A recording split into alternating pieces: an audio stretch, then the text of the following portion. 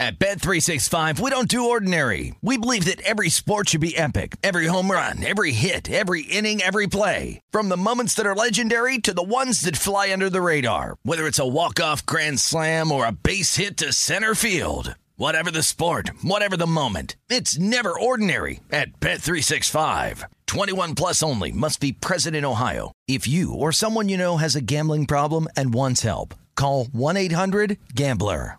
It's Freddie Prinze Jr. and Jeff Dye back in the ring. Wrestling with Freddie makes its triumphant return for an electrifying 4th season. Hey, Jeff, are you ready to rumble our way into an all-new season of Wrestling with Freddie? You better believe I have. I've been practicing my body slams, and I'm jacked. All right, don't go injuring yourself now. We'll be highlighting the best stories and matches of the week in wrestling from AEW, WWE, and have one-on-one talks with the best talents in the world of pro wrestling. Listen to Wrestling with Freddie on the iHeartRadio app, Apple Podcasts, or wherever you get your podcasts.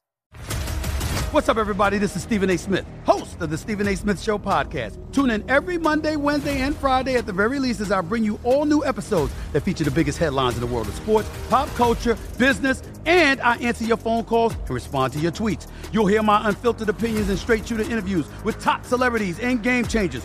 All of that and more. So listen to the Stephen A. Smith Show podcast on the iHeartRadio app, Apple Podcasts, or wherever you get your podcast. Enjoy all your favorite sports like never before at BetMGM. Signing up and playing is so easy. Simply sign up using code Buckeye and receive up to $1,500 back in bonus bets if you don't win your first bet. When you register with BetMGM, you can get instant access to a variety of parlay selection features, live betting options, and the best daily promotions in the business. And with BetMGM at your fingertips, every play and every game matter more than ever. Place your moneyline, prop, and parlay bets with the king of sportsbooks today. Sign up using code Buckeye and receive up to $1,500 back in bonus bets if you don't win your first bet. That's right, up to $1,500. Again, sign up using code Buckeye and receive up to $1,500 back in bonus bets if you don't win your first bet. BetMGM and GameSense remind you to play responsibly. 21 plus and present in Ohio. Subject to eligibility requirements. Rewards are non-withdrawable bonus bets that expire in 7 days. Gambling problem? Call 1-800-GAMBLER in partnership with MGM Northfield Park. That's 1-800-GAMBLER.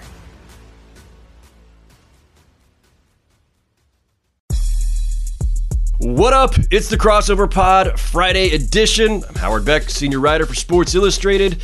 It's been a rough week for the association. The investigation into Suns owner Robert Sarver was ugly, confirming a lot of what Baxter Holmes at ESPN had reported last November, and in fact adding a few new appalling chapters to it.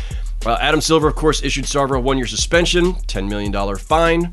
Steep punishment by NBA standards for an owner, but in much of the public's view, and certainly my guests today's view, not nearly severe enough. Wanted to get some added perspective from the player's side, and very pleased to have today Etan Thomas, who played nearly a decade in the NBA.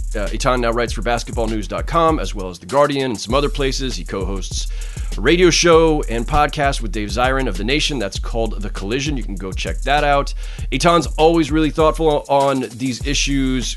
Great insights from him on this whole awful saga. Before we get to that, a quick reminder, please rate, review, and subscribe to The Crossover wherever you get your podcasts. Hit me with all your feedback on Twitter at Howard Beck. And wanted to once again remind folks, we have a collaboration between Sports Illustrated and Triumph Books, a book about the entire history of the Lakers, 75 years of the Lakers. It's called The Greatest Show on Earth. It's available for pre-order now with a 30% discount. The book's a compilation of 15 stories from the pages of SI from the 60s all the way through to the present. Profiles of all the Laker legends, Magic, Kareem, Kobe, Shaq, Elgin Baylor, Jerry West, everybody, and written by some of the best sports writers ever to grace the pages of SI.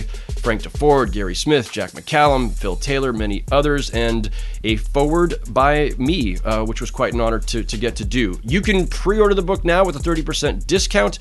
Go to triumphbooks.com, search for Greatest Show on Earth. There's also a direct link in the summary of this podcast. You can also just type in bit.ly/Lakers75. That will take you straight to the page. When you get to checkout, use the discount code Lakers30. If you're a Lakers fan or just a fan of great sports writing, I think you'll love it. Go check it out. Okay, my conversation with Etan Thomas is coming up next, so stick around. This is The Crossover, an NBA show hosted by Sports Illustrated's Chris Mannix and Howard Beck. It's a whole new level for you and me, Chris, this relationship. Like and subscribe for the best weekly NBA content these two are capable of. What does that mean? Could be the best duo ever. I don't see how you can beat that. Here they are, Chris Mannix and Howard Beck. Now pleased to welcome to the podcast for the first time, Etan Thomas. Etan, how did it take me this long to have you on the podcast? I guess that's the first question. I don't know. We've been talking over the years for a while, Yeah. but it's good to be here. Thank you. Now, I've interviewed you for stories. I've been on your podcast, a radio show, everything else. Somehow, I had not had you on the crossover yet. Glad to rectify that this morning. Though we have had to navigate some technical difficulties, we don't have video this morning. That's okay. We can hear each other. Right. Before we jump into all things Robert Sarver and what a thicket that is, you and I had talked over the last couple of days. I know you've been a busy sports dad this week with volleyball matches for your daughter. How'd the volleyball match go last night? Did you successfully bring the right snacks? How did that all go? Well, actually, my wife took over of the snacks. So okay. That's basically what happened. So, sometimes wives gives you a job to do, and they be like, just forget it. I'll do it myself. And then so the snack situation went great. But no, it's fun. You know, my daughter's playing volleyball. My son's playing basketball. So, they're in preseason now, but my daughter's in the thick of everything. So it's just, it's fun seeing them.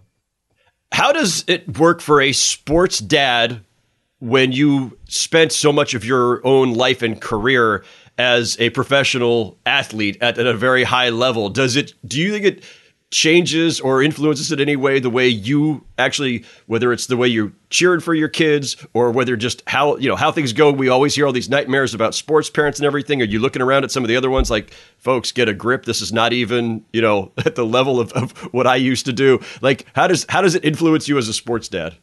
Well, I coached my son for a lot of years when he was younger. So I got a chance to experience the parents.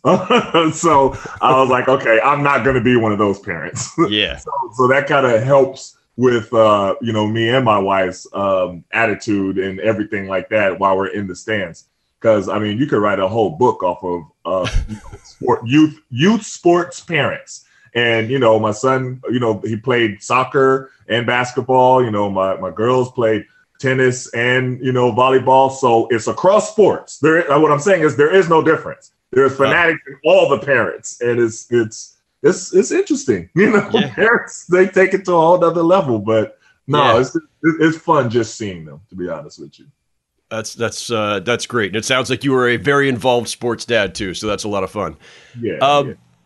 So with regard to Sarver, you and I have already talked this week a couple times because we chatted on your show with you and Dave Zirin, and we obviously have a pretty good feel for where each other is on this. But let me try to kind of recontextualize this for the purposes of this discussion, which is this: you were a player in the NBA for about a decade. You were an officer with the Players Association as well. So your perspective on this is a little different because I think you can put yourself in the shoes of NBA players, the Suns players, everything else. So I'm going to get to that in a second let's think about what you would do or what it would be like. Let me just ask it broadly first, though. Just your feeling as a former player, when you see the way this unfolded this week, from the report that was issued to Adam Silver's decision, how did you just generally feel about the way the NBA handled it? We talked about this a little bit. I would have liked to see things done a lot differently. I had a lot of issues with it. Like, for one, I didn't understand why it took so long. Like, what, this report came out back in, November, and, I understand due diligence, but good Lord, you know what I mean? This should have been sped up. And going through the process, especially with the union, seeing it this long drag out, I'm like, okay, they're just racking up billable hours, and you know what I mean? It's a really long time for it to be drawn out. I think one of the things that kind of not really surprised me. So I listened to Frank Sola and Brian Scalabrine in the mornings when I drop my kids off to school, because it's, Sirius XM, just put something on, I'm listening to them. And it was interesting listening to, Scalabrine, because it happened again this morning, kind of, I want to say maybe discount, maybe deflect and kind of defend, excuse Robert Sarver, and, kind of do the, I don't think he's racist, just because he said the N-word 5 times, and, the whataboutisms, like what if LeBron said something? Are we going to kick him out of the league too? And, the locker room talk, like we heard a lot with, the selection with Trump, like, oh, it's just locker room talk. And I heard a lot of people agreeing with that. And I was like, okay, well, I disagree with every caller that called into here. Like, what, you know what I mean? Like, how are we excusing it as locker room talk? Like, it's just the way things are. And, just discounting it. It could have been worse. You could have said, I'm like, yeah, but that doesn't make it right. So that was a little bit surprising these last 3 days, because it's kind of been the same narrative. And to your point, what you made yesterday on my show, there wasn't the same public outcry as there was with Donald Sterling. It was literally apples and oranges. But if you compare the two as to the, what actually happened, it's, in my opinion, what Sarver did was a lot worse. I mean, you have Sterling with, sounding like a jealous boyfriend who has a little bit of a complex with black men, and you know what I mean? But if that's all we're looking at, what happened with Sterling and the reason why he had to sell his team in the uproar, and you look at everything that happened with Sarver, it's like, wait a minute, you're going over 2 decades and, not a safe work environment, and all these different people were interviewed, and, all these different things. He's pulling somebody's pants down in the middle of all these different weird things. And I'm like, I don't even know if you could compare the two. But then at the same time, the public outcry and outrage are 2 different levels, to your point that you made with me yesterday. So I think that really influenced, you convinced me yesterday, that influenced the NBA's reaction because of the lack of public outcry. If we saw the same thing that we saw with Donald Sterling, I think you might have seen a different Adam Silver at the press conference. Different disposition, different punishment, different everything. So I think all of that played into it. Yeah. I truly believe that, Etan. Like, I feel like to the extent that Adam's job is at least quasi-political as commissioner, you've got all these different constituencies, but you have to deal with the public as one of them. And if there were more pressure on him leading up to this, if there had been more of a public outcry, if sponsors were fleeing and all that stuff, I think it's perhaps a different outcome. To your view of this, is it just, if the punishment's insufficient, a 1-year suspension and $10 million fine, which was the max that he could levy within the league bylaws, what was the outcome you would have liked to see? Were you looking at this the whole time, starting with Baxter Holmes' story last November, thinking this is it, he's just got to go? Is it as simple as that to you, that Sarver just should be gone? Well, yeah. Because if you tolerate it, then you're going to have duplications of it.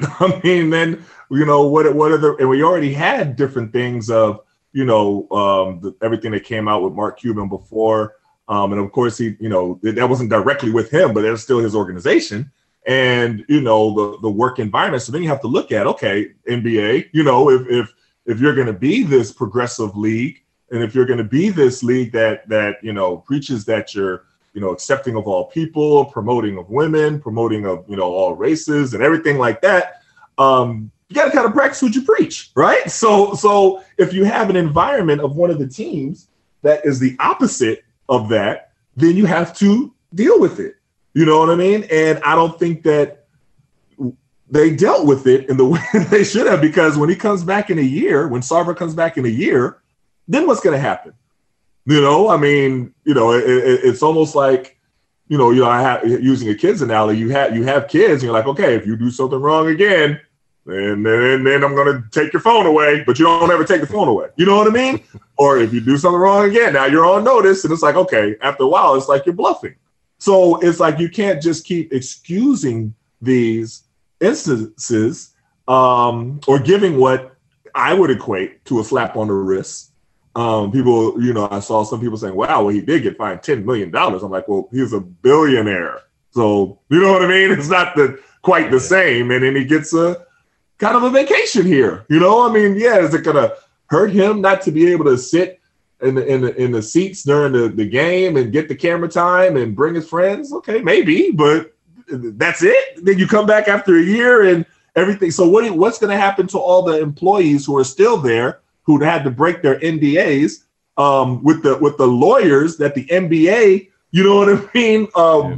hired to be able to interview them? What, they're just supposed to go back to work like nothing happened? The ones that are still current employees, and they're not going to feel any type of backlash because they're the ones that were the whistleblowers? Like, come on, you know how it works. So I don't know if this rectified anything. I guess Adam Silver would say, as he said at the press conference the other day, that, a lot of these incidents were many, many years ago. They've cleaned up the organization. They've, made changes. And Robert Sarver himself has evolved is probably too strong a word, but he has adjusted his behavior, I suppose.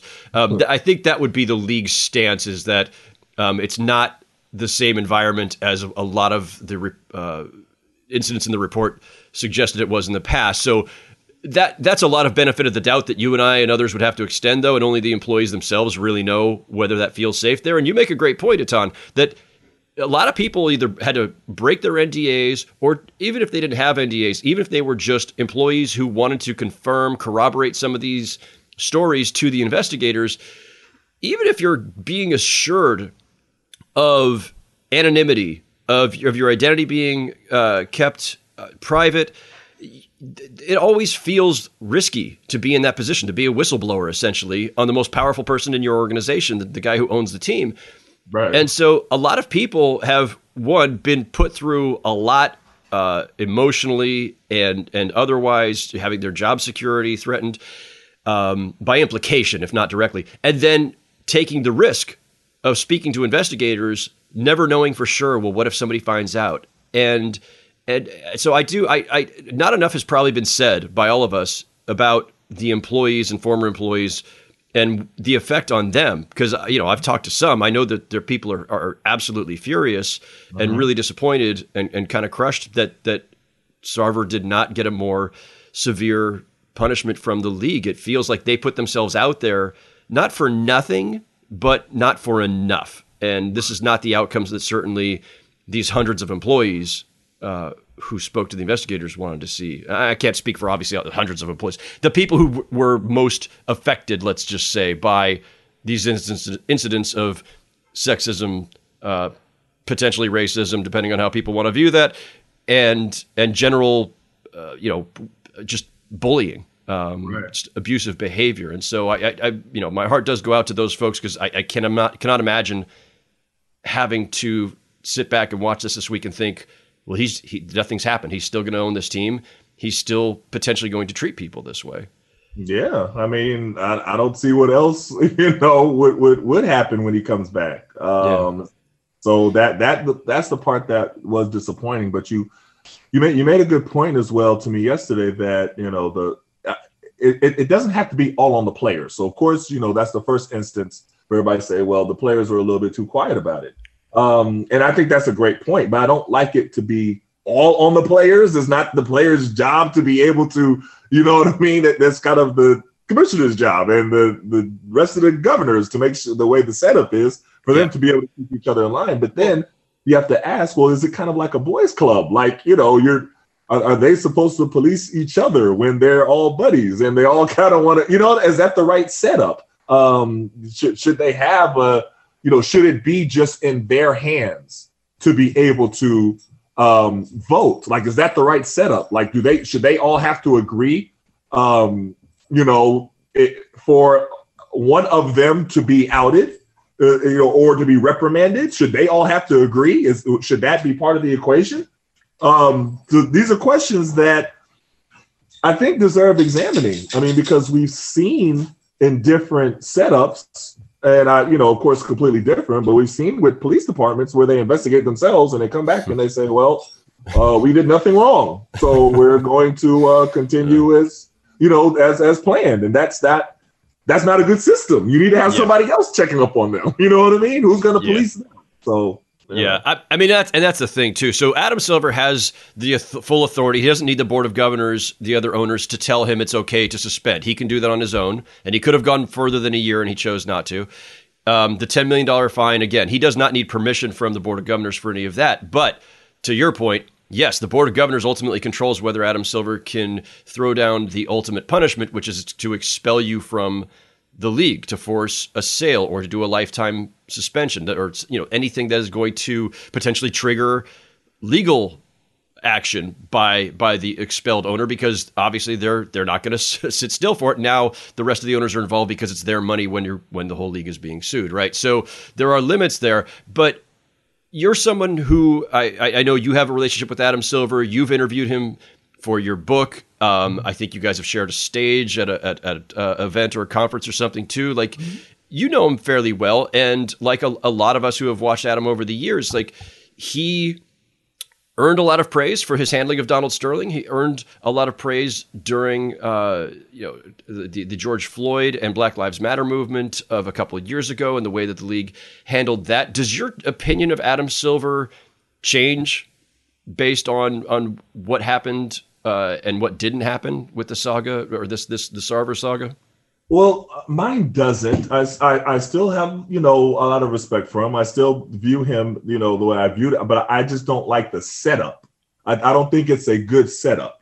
Even in watching him during the press conference, and it's, deferring to them, and, it's that he works for them. And yes, he has, the power to do certain things, but he kept kind of referencing in different ways that, kind of, there's only so much I can do. So then I don't know. I just don't like the setup where the board of governors have to govern themselves. I kind of feel like there should be an outside somebody that has to govern them. You know what I mean? It's a setup where you have to have accountability. And I don't know if having them hold each other accountable is the right setup. Yeah. But as far as Adam Silver, well, look, he is a lot different than David Stern. And that you saw that as soon as he, came into the position as commissioner. And, the tone is still different, but I think a lot of people were left wondering, and kind of scratching their heads from the press conference about the different Adam Silver that we saw Wednesday. Was it Wednesday? Wednesday, than what we saw with Donald Sterling. And they almost looked like two different people. After Donald Sterling, and I'm sure people revisited the link, after he, said he was so forceful, and so, I'm going to ban him for life, and this is not going to be something that we tolerate in our league. And he talked about the people in the past, and it would be disrespectful to them to be able to allow, like, all of this stuff. And you put it into context when you said everything else that was going on around, like the pressure from the players, the pressure from, the pretty much all of society, sponsors, uproar, the middle of the playoffs, everything like that. So circumstances are definitely important to look at. But there was a definite different Adam Silver. And so I think he's going to have to kind of, I don't want to say earn back his good name. That might be a little bit too strong, but I think he lost a lot of people with the way that this was handled. Yeah. And who are not worried about the circumstances and not worried about all of that stuff. You know what I mean? I mean, you laid it out perfectly, but a lot of people are not worried about all that. They put Adam Silver different as David Stern, different as Roger Goodell, different. So he's supposed to act differently. And so I do think that, it makes people kind of wonder, well, was everything that we saw in the bubble kind of, performance? Like, was it, how much did it people are going to start questioning that. So yeah, I do think he's going to have to, I don't know a better way to say it, but yes, earn back his good name with a lot of people throughout society. At Bet365, we don't do ordinary. We believe that every sport should be epic. Every home run, every hit, every inning, every play. From the moments that are legendary to the ones that fly under the radar. See for yourself when you sign up today and get $150 in bonus bets when you bet just $5. Whatever the sport, whatever the moment, it's never ordinary at Bet365. 21 plus only. Must be present in Ohio. If you or someone you know has a gambling problem and wants help, call 1-800-GAMBLER. Terms and conditions apply. Attention all wrestling aficionados. Wrestling with Freddie makes its triumphant return for an electrifying 4th season. This is Freddie Prinze Jr., and I am beyond thrilled to announce that our wrestling extravaganza is back, and joining me once again is the one and only Jeff Dye. Get ready as we highlight the most jaw-dropping matches, dissect the fiercest feuds, and uncover the latest twists and turns in the world of pro wrestling. We're dusting off our legendary side quests and unleashing a barrage of brand new segments that will keep you guys on the edge of your seat like our talks on Unsanctioned Thursdays. Freddie, you know we got to give the people what they want. This season, we have an all-star lineup of special guests who are going to be gracing our podcast, bringing with them their own unique insights, experiences, and all of that in the world of pro wrestling and beyond. Whether you're a seasoned wrestling veteran or a fresh-faced newcomer, we promise an experience like no other. So buckle up, wrestling fans. Listen to Wrestling with Freddie as part of the My Cultura Podcast Network, available on the iHeartRadio app, Apple Podcasts, or wherever you get your podcasts. NFL Total Access, the podcast, is getting you ready for the 2024 NFL Draft. I'm your host, Andrew Levy, and I'll be delivering 2 shows a week to make sure you're caught up on the very latest NFL news, including every free agency move and how it changes the draft needs of your favorite team. Draft experts and talent scouts, mock drafts, and a few shock drafts, too. NFL Total Access, the podcast, is already on the clock on the iHeartRadio app, Apple Podcasts, or wherever you get your podcasts. Enjoy all your favorite sports like never before at BetMGM. Signing up and playing is so easy. Simply sign up using code Buckeye and receive up to $1,500 back in bonus bets if you don't win your first bet. When you register with BetMGM, you can get instant access to a variety of parlay selection features, live betting options, and the best daily promotions in the business. And with BetMGM at your fingertips, every play and every game matter more than ever. Place your moneyline, prop, and parlay bets with the king of sportsbooks today. Sign up using code Buckeye and receive up to $1,500 back in bonus bets if you don't win your first bet. That's right, up to $1,500. Again, sign up using code Buckeye and receive up to $1,500 back in bonus bets if you don't win your first bet. BetMGM and GameSense remind you to play responsibly. 21 plus and present in Ohio. Subject to eligibility requirements. Rewards are non-withdrawable bonus bets that expire in 7 days. Gambling problem? Call 1-800-GAMBLER in partnership with MGM Northfield Park. That's 1-800-GAMBLER. Let me ask you this, because I'm just curious, because I assume as when things like this happen, Etan, you're a former player, so you do have a unique lens to view this through that is maybe a little different than me or any of us who have not played in the league. Look, there's a reality. Not everybody who owns an NBA team is probably on their best behavior all the time, or maybe the best people, or we may not agree with them on a lot of different things, but there's a reality. They own the teams, they sign the checks, and there's a lot of just, peace you have to make with yourself in this world. By the way, in my walk of life too, right? I haven't agreed with everything every company I've ever worked for has done or stood for.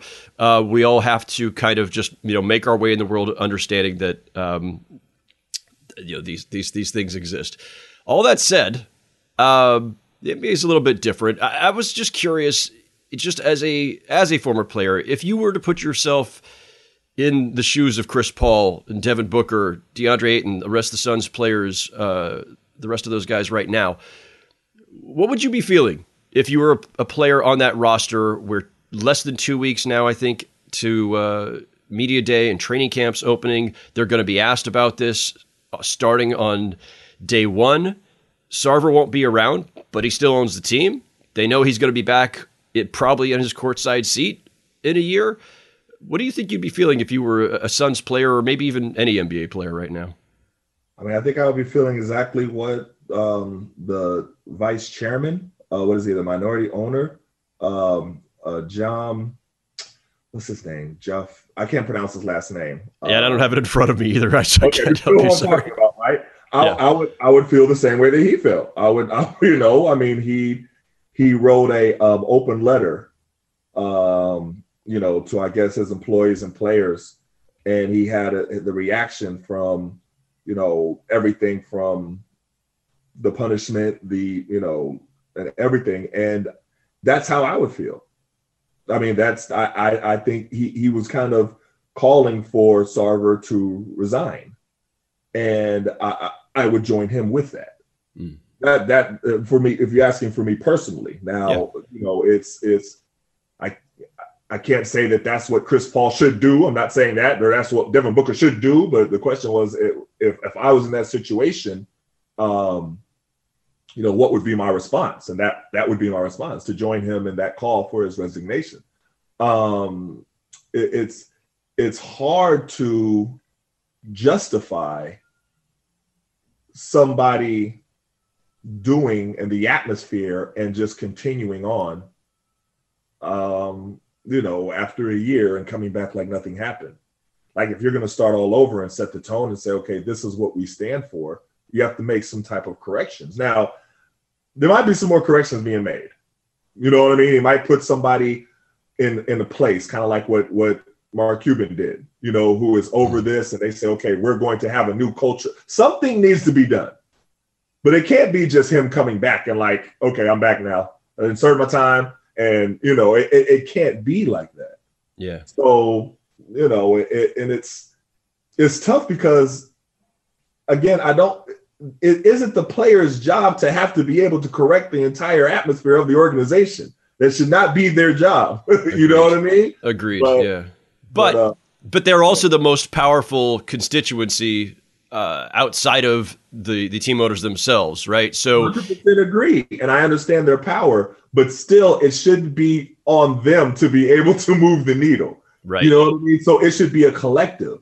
Yeah. So you should have other people. You should have other governors, saying, which is not going to happen because they all stand on one accord, which is why, when you have CBA negotiations, why, they're so effective, because they don't speak out against each other. Yeah. But you should have other governors saying that is not something that is acceptable in our league. Yes. Do you know what I mean? You should have other, so it should not just the players, but a whole collective of people associated with the NBA, to be able to make that stand. Yeah. It's interesting. It's, there's moments like this where you do the hypothetical, I wonder what would happen if we gave certain folks truth serum and could hear their real feelings, because, and not to put the added pressure or responsibility on any of these folks either, but there are members of the Board of Governors who are black. There are members of the Board of Governors who are women. And you certainly kind of wonder what some of them were feeling as they read through the report about their peer, Robert Sarver, who they are in these Board of Governors meetings with, and who they've discussed policy with, and who they are now, on some level, even though it wasn't formally being asked to judge and decide his punishment, because again, it was Adam Silver alone in this case. But when you're at least thinking about, as a fellow governor on that board, is there something else we should be doing? I do wonder how all of them felt. And obviously the white men too, but especially if you're a woman reading, seeing some of the things that Robert Sarver did and said to his female employees, I do wonder. I agree with you, but after the last election and seeing the amount of, percentage of white women who voted for Trump, especially after everything that came out, right before the elections, as far as the, sexual, not even just harassment or not just, misconduct, but sexual, abuse. Like it when you saw that number of people, of white women in particular, still vote for him, nothing surprises me. Fair point. That one hurt, but yes, fair point. So let me bring this back to the Players Association side of this. Tamika Tremalio, the new executive director, put out a pretty strong statement on Twitter the other night, the same time that around the same time that Chris Paul and LeBron James put out statements on Twitter. So there's a little bit more outcry now publicly from very important, influential people on the players' side. LeBron and Chris Paul for sure, and then the Players Association through their executive director. You were on the board of the union for many years. What should be the union's role at a time like this? Should they be, again, it's not fair that the players have this pressure on them, but they have more ability to move the needle than any media pundit, any fans, almost anybody aside from maybe the corporate sponsors. Is there anything you think that they should be doing or you would like to see happen in the weeks and months to come? Because this thing doesn't have to be over. I wrote this the other day. This is not necessarily the end. It could be just the beginning because we're just now starting to see players speak out against Sarver in a forceful way. What should be the union's role and the players' role from here? It's kind of like making up for lost time of what, should have been the role leading up to this when the article first came out last November, and putting the pressure. So basically everything that everyone did with Sterling should have been duplicated because that's what worked. Of course, hindsight, everything like that. But yeah, I'm telling you convinced me with how you explained it, because you're right that when you have that pressure, then things change. There wasn't any pressure. It was almost like, whatever happened to that situation with Sarver? You know what I mean? Like nobody even heard about it. I mean, even when you was describing the atmosphere of the press conference and comparing it to the atmosphere with the Sterling press conference, it's night and day. There was no, mass of media all from all around the country there and packed, and that's not that wasn't the situation. So drumming up that level of outrage is important. Now, yes, I think there was a great point that you made that there was no smoking gun, there was no audio, and it's unfortunate that it would have to take that in order for it to affect people as much. But that's the way that it is. I mean, you look at it with, police brutality cases. When there's video of it, it's different than if somebody hears about this, what happened, and a policeman did this. It's completely different when there's video. And that's just the reality. But as far as drumming up the outrage, I think now, everybody should look in the mirror and make up for lost time. Everybody that doesn't agree with what happened, as far as the outcome of the punishment, I always put punishment in quotations because I don't really, view that as a real punishment.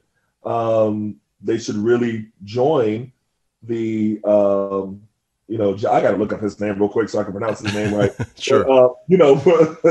Join him in calling for Robert Sarver's resignation. So imagine if you have, all these players now taking a step further.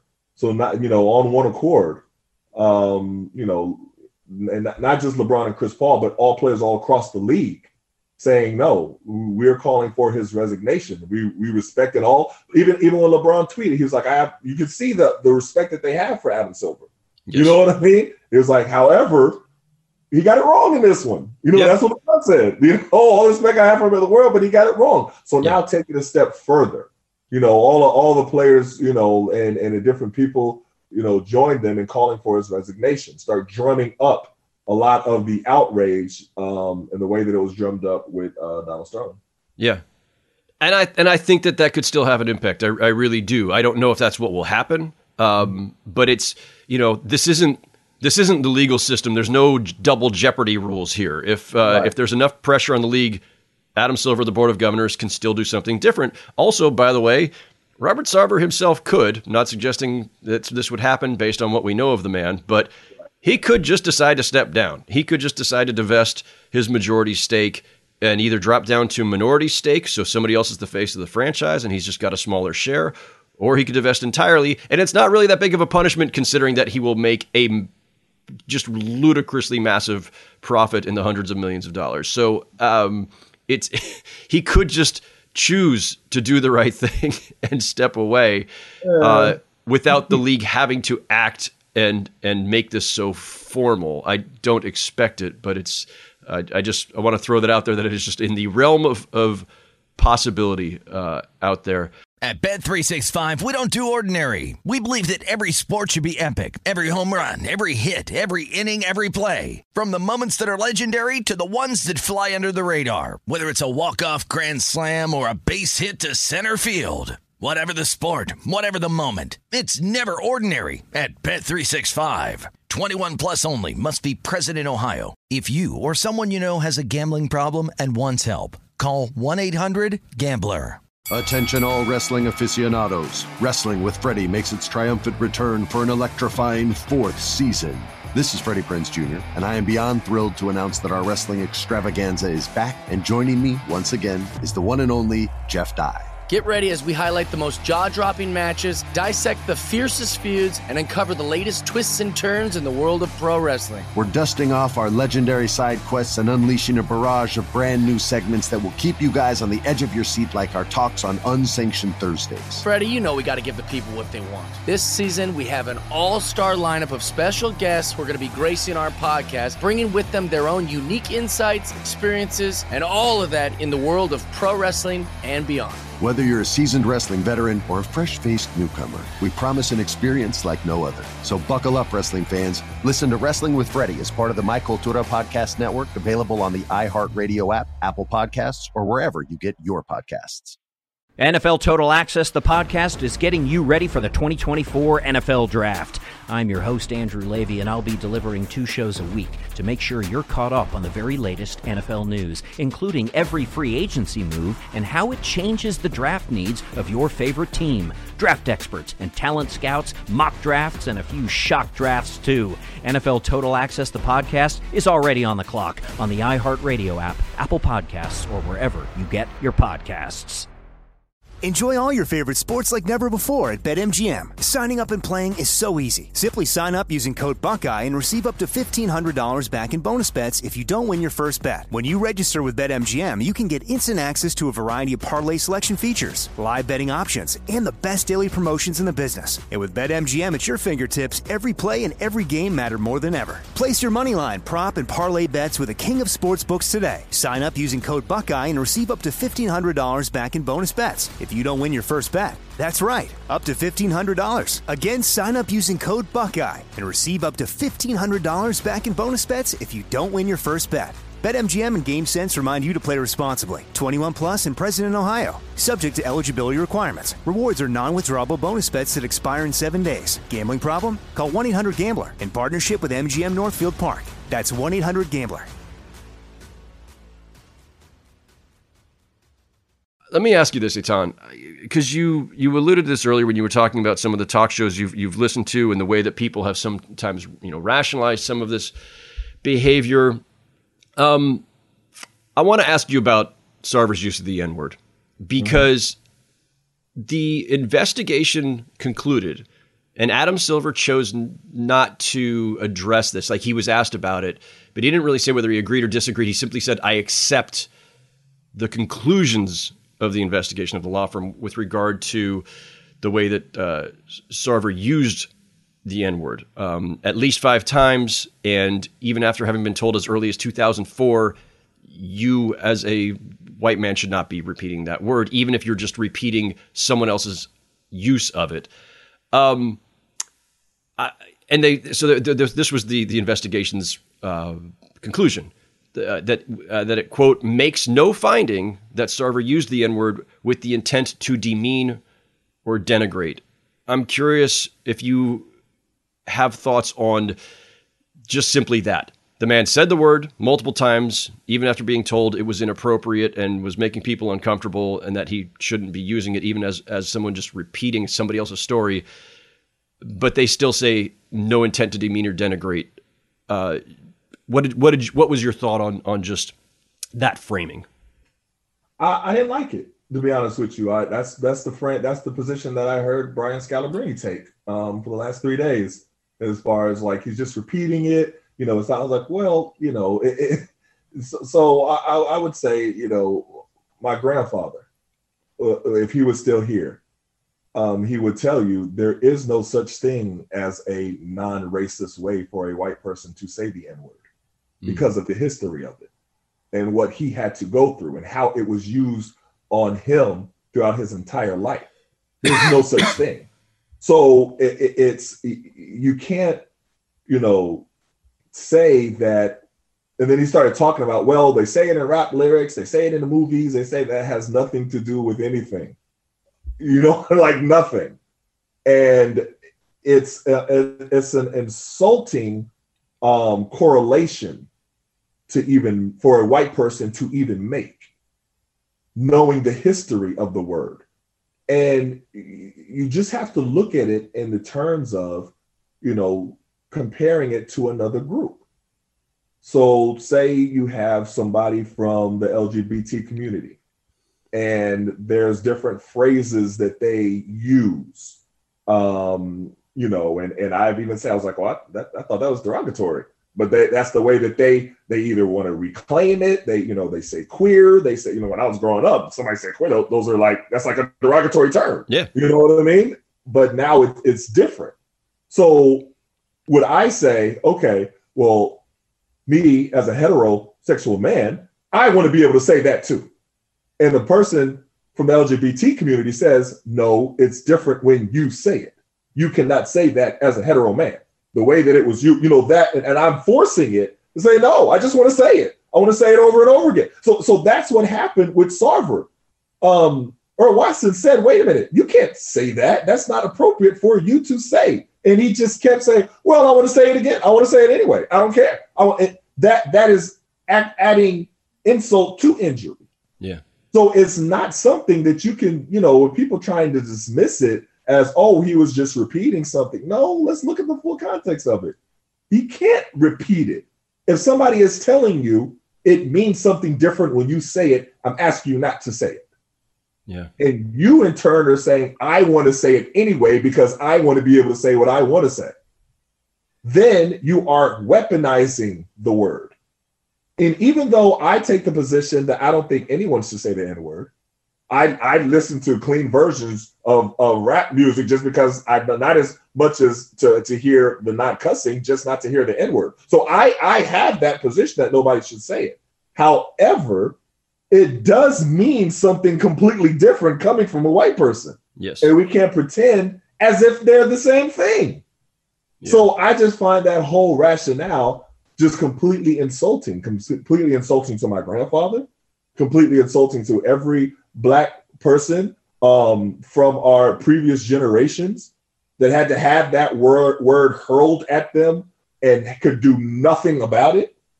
You know what I mean? Of using it to demean them and using to oppress them. I mean, it's disrespectful to them. So, and I don't know if a lot of white people who make that argument understand or fully understand that. And you have to make a comparison to another group to try to help them understand. Do you know what I mean? So that would be my position with that. And I'm hearing it over and over again. Like, oh, okay, well, it's not really racist. It's kind of, he was just repeating, like, well, you are simplifying something that should not be simplified. Yeah. I think people are trying to find a different framework or variety of definitions or levels, right? Like, well, if you use the N-word to address somebody in an insulting or aggressive way, then, well, clearly that's a racist use of it. But if you're just repeating it, and I get that on some level, if you're ignorant of how potent, powerful, and just off, it's not the word you should use if you're in that station, right? But when somebody has now told you, listen, right. And it doesn't matter how old you are. I don't want to hear the excuse of like, he's 60 something. Should not take more than once for somebody to explain to you that this is not something, not a word you should use, even if you're just saying that somebody else said it. Right. Once that's been explained to you, that's it. The onus is on you to listen. Yes. And so it's interesting, Etan. Like I read this report, and one of the incidents where he's using the word was, and this was the one that's about Draymond Green, and of course the report doesn't know that it's Draymond Green, but we know that it is from previous reporting by Baxter Holmes at ESPN. And Sarver bursts into his office in October 2016 after this game against the Warriors, and he says, quote, and I'm reading from the report, why does, and it says the Warriors player, but basically why does Draymond Green get to say N-word, N-word, N-word, N-word, after the coach, who was Earl Watson, said, you can't fucking say that? Sarver replied, I can't say N-word, N-word, N-word. And there's a witness who saw this, and so they've corroborated it. And I will just say this. I understand that lawyers writing a lawyerly report investigation, and Adam Silver as a lawyer reading that, if you don't see anything that specifically speaks to Robert Sarver being racist, and you're saying that legally you cannot conclude what's, as people say, what's in his heart, that kind of thing. Okay, I kind of get that as a legal definition. But I will just say, as a person who has lived in the world, anytime I've heard a white person angry that they can't use the N-word, right, and repeating it and saying, well, if black people can use it, why can't I use it? If you're outraged as a white person that you're not allowed to use it, that it does have a different definition and conveys a different sentiment by using it, even repeating it. If you're mad that you can't use it, then I absolutely question what you're really about. And that's the thing that I think leapt off the pages when I'm reading them about Sarver. It's not just that he tripped up, he used a word he shouldn't have used, and it was in the context of repeating what somebody else. Like, no, you're mad that you can't use it. Yes. Why is that? Right. That's the part that really jumped out to me. And again, I can't sit here and say for sure, oh, this makes the man a racist, but whatever there is along the spectrum between anti-racist, non-racist, racist, you're a lot closer to the racism than not if you are offended that you can't use the N-word as a white person. I don't even know how you can get to that point and that he can say that out loud multiple times. And that's why I use the example with the LGBT community. If I'm trying to use a word that I've heard you use on each other, and you tell me, wait a minute, is different coming from you, that is offensive, please don't do it. Yes. Now, if from that point, I continue to push to want to do it and say it again and everything like that, from the first point, you could claim ignorance. After you're told, you can't claim that anymore. Yes. And that's the problem with Sarver. If he said it the one time and then, Earl Watson or whoever told him, wait, you can't say that. And he said, okay, my bad. And then it stopped there, then that's one thing. But he continued. This is in the reports. He continued after it, saying it over again. I want to do it again. And he's telling you, wait, you can't do that. He's like, no, I want to do it. That's a totally different thing. Yeah. Yeah. Right. And at that point, it's fair for us to question. And, it's different court of public opinion, you and I talking about it and what we perceive of somebody who takes that position and keeps saying that word is different than the court of opinion in a legal setting or maybe even in a board of governors setting and deciding whether or not it rises to the level of being able to expel somebody from your league and whether you can then legally defend it once the legal challenges come from that person. And I get that. And I understand, intellectually, I understand why the investigators, the law firm framed it the way they did and said we could not conclude racial animus or gender animus or sexism, animus along gender lines. I get it in terms if it's in legalese, but in terms of common sense, just human reaction, reading on the page what he did and said along those lines, it's really hard to walk away and say, oh, there's no animus there. Because then why are you continually repeating it? And why are you basically, threatening the livelihoods of women working for you by citing their pregnancies and all this? Like at some point, how is animus not somehow part of the equation? And I get it. Legal definitions are different than common sense definitions for you and me. But I just don't see how anybody could walk away and think that there's not something else going on there. I agree 100%. Yeah, it's wild. Etan, this has been great. Before I let you go, we are a couple weeks out from training camps. So give me just go one basketball question. Okay, give me just one player or one team that is going to be the one that intrigues you most for the coming season. Nets. Definitely, the Brooklyn Nets. Yeah. I want to see what Kyrie does. I want to see how they all work together. I want to see how Ben Simmons fits into the whole equation. When he's coming down, playing the point, if he's the different switch of positions that they can, the weapons that they have, I'm really interested in seeing them all put it all together. They have a tremendous amount of talent, and I just want to see it all put together. That's it. It seems almost like if they would have broken up everything and traded KD and Kyrie would have left, it would almost been like, like NBA fans would have been cheated because we didn't get a chance to see them all together, you know what I mean, for a full season. So that's who I'm really going to be paying attention to and watching a lot this season. Yeah, for sure. And of course, that's my backyard. I will surely be at Media Day in a couple of weeks to see what they all have to say for the first time that they're actually standing in front of microphones or sitting in front of microphones and have to talk about this very, very strange offseason. And they're all still together, at least for now. And yeah, I'm with you. They are the classic on paper team, right? Like everything looks good. It looks like this talent alone, they should be really potent. They should be able to make a run to the finals. But there's so much other just weird shit that's happened that you just don't know how to gauge it. Etan, this has been great, man. Glad we finally got you on the crossover. Thank you so much for the time. Appreciate it. We'll do it again. Sounds good. It was a great conversation. Definitely appreciate it. Appreciate you. Okay, that's it for today's show. My thanks again to Etan Thomas. Thanks to our producer, Shelby Royston. Thank you all for listening. Remember, you can hear Chris Mannix and me every Tuesday on The Crossover with all the latest NBA chatter. And then on Fridays, it's me and a guest. Don't forget to rate, review, and subscribe to The Crossover wherever you get your podcasts. Hit me with all your feedback on Twitter at Howard Beck.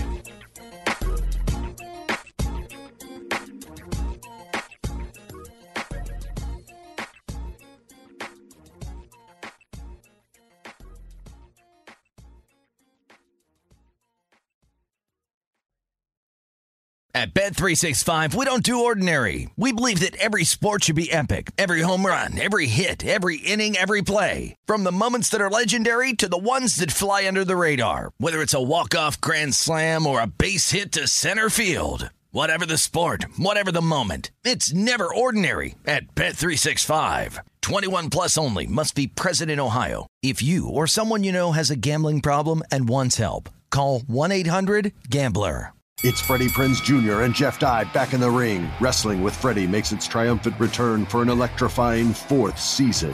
Hey, Jeff, are you ready to rumble our way into an all-new season of Wrestling with Freddie? You better believe I have. I've been practicing my body slams, and I'm jacked. All right, don't go injuring yourself now. We'll be highlighting the best stories and matches of the week in wrestling from AEW, WWE, and have one-on-one talks with the best talents in the world of pro wrestling. Listen to Wrestling with Freddie on the iHeartRadio app, Apple Podcasts, or wherever you get your podcasts. What's up, everybody? This is Stephen A. Smith, host of the Stephen A. Smith Show podcast. Tune in every Monday, Wednesday, and Friday at the very least as I bring you all new episodes that feature the biggest headlines in the world of sports, pop culture, business, and I answer your phone calls and respond to your tweets. You'll hear my unfiltered opinions and straight-shooter interviews with top celebrities and game changers.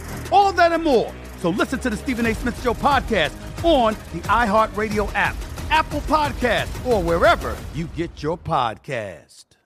I'm Hannah Storm, and my new podcast, NBA DNA with Hannah Storm, chronicles my 6 decades in professional basketball. From growing up in the sport to becoming one of sports TV's first female broadcasters. Join me as I dig deep into the game's history, unearth some wild stories, and talk to my friends from the world of basketball, from Dr. J to Charles Barkley. It's been a wild ride, and now I get to take you with me. Listen to NBA DNA with Hannah Storm on the iHeartRadio app, Apple Podcasts, or wherever you get your podcasts.